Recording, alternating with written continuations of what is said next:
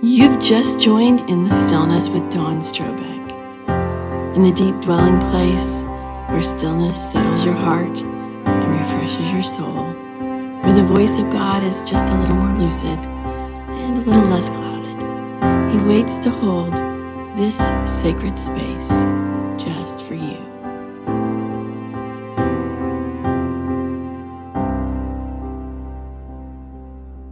Thank you for joining In the Stillness, the Christmas edition. Merry Christmas 2021.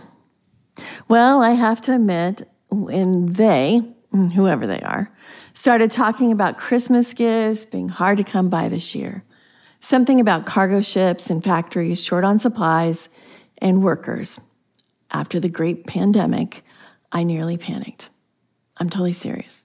I wish I was kidding. Not knowing all the details and how it might impact me, I imagined not being able to give thoughtful gifts to others, and it left me feeling a little nauseous. I know, right? What is that all about? Well, I love filling Christmas stockings. It's my thing. I hunt for items for possibly over a month. I spend way too much, but have so much fun. I'm a gift giver. I love to find special gifts for each stocking. It's part of what makes Christmas special for me. Knowing quite a bit about my personality type, this makes sense. I feel like I vacillate between a 2 and a 6 on the Enneagram. If you've never taken that test, I advise you to maybe give it a shot. 2s love to give, and 6s are generally seeking security. So since I'm a counselor, I have a few friends that are Enneagram experts who peg me for the 6 that tends to overgive out of a need for security. That sounds about right. My giving makes me feel more secure in relationship. The downfall of that, of course, is that I, at times, feel like who I am is not enough of a gift.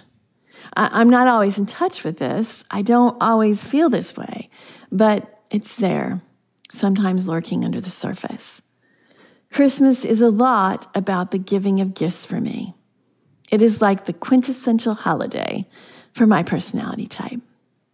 I don't think that giving gifts is negative, of course. The Magi brought beautiful, stately gifts to the Christ child. The scriptures say they opened their treasure chests and offered him gifts of gold, frankincense, and myrrh. When I see this presentation of these gifts to the babe in the manger in the movie, The Nativity, there's something about it. I just weep every single time.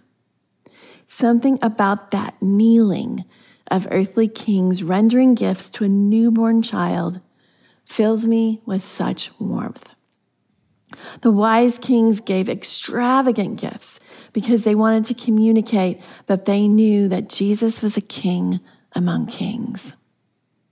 Giving comes in all forms, and sometimes I admit the ways that I prepare to give of myself personally during this season can be lacking.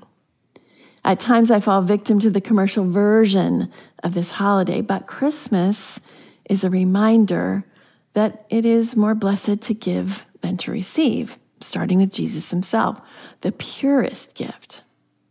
For God so loved the world that he gave his one and only Son. The wise men responded to this gift of this Savior with a gift, and so did the shepherds. The shepherds, as recounted in Luke, heard of the birth of the Savior from an angel, and they hurried off and found Mary and Joseph and the baby who was lying in the manger. When they had seen him, they spread the word concerning what had been told to them about this child. And all who heard were amazed at what the shepherds said to them. The shepherds returned to their fields, glorifying and praising God for all the things that they had heard and seen, which were just as they had been told.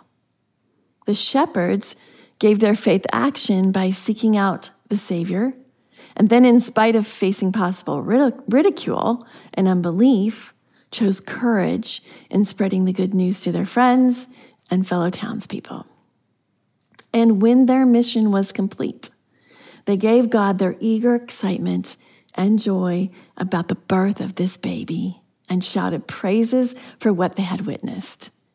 They entered into all the possibilities of what this could mean. They risked what little reputation they had on this glorious night. Their gifts are a rare treasure. And oh, dear Mary, dear Mother Mary, what a giver she was. In Luke, the angel speaks to Mary and says, the Holy Spirit has come upon you, and the power of the Most High will overshadow you. Therefore, the child to be born will be holy. He will be called the Son of God. Mary gives her body, her womb, her heart of commitment and service back to God. She gives her livelihood, her trust, her plans. She gives earthly life to the Savior. Her gifts are precious. I love when children sing happy birthday to Jesus. I love it because it is his birthday. It's the anniversary of his birth. What gifts do we bring? He is our gift, but we are his gift too. The way we engage our faith or act it out, the way we choose to deliberately share his life-giving message, the quiet moments maybe that we spend devoted to our relationship, the choice to give our time, our treasure, our talents, the gift of surrendering our hearts, the courageous trust we place in him, the gift of spreading joy and hope and love, and just the gift of our presence. What gift do you think is on Jesus' birthday list concerning you this year? What gift can you bring Jesus that honors his gift to you? Glory to God in the highest, and peace to all mankind. Merry Christmas.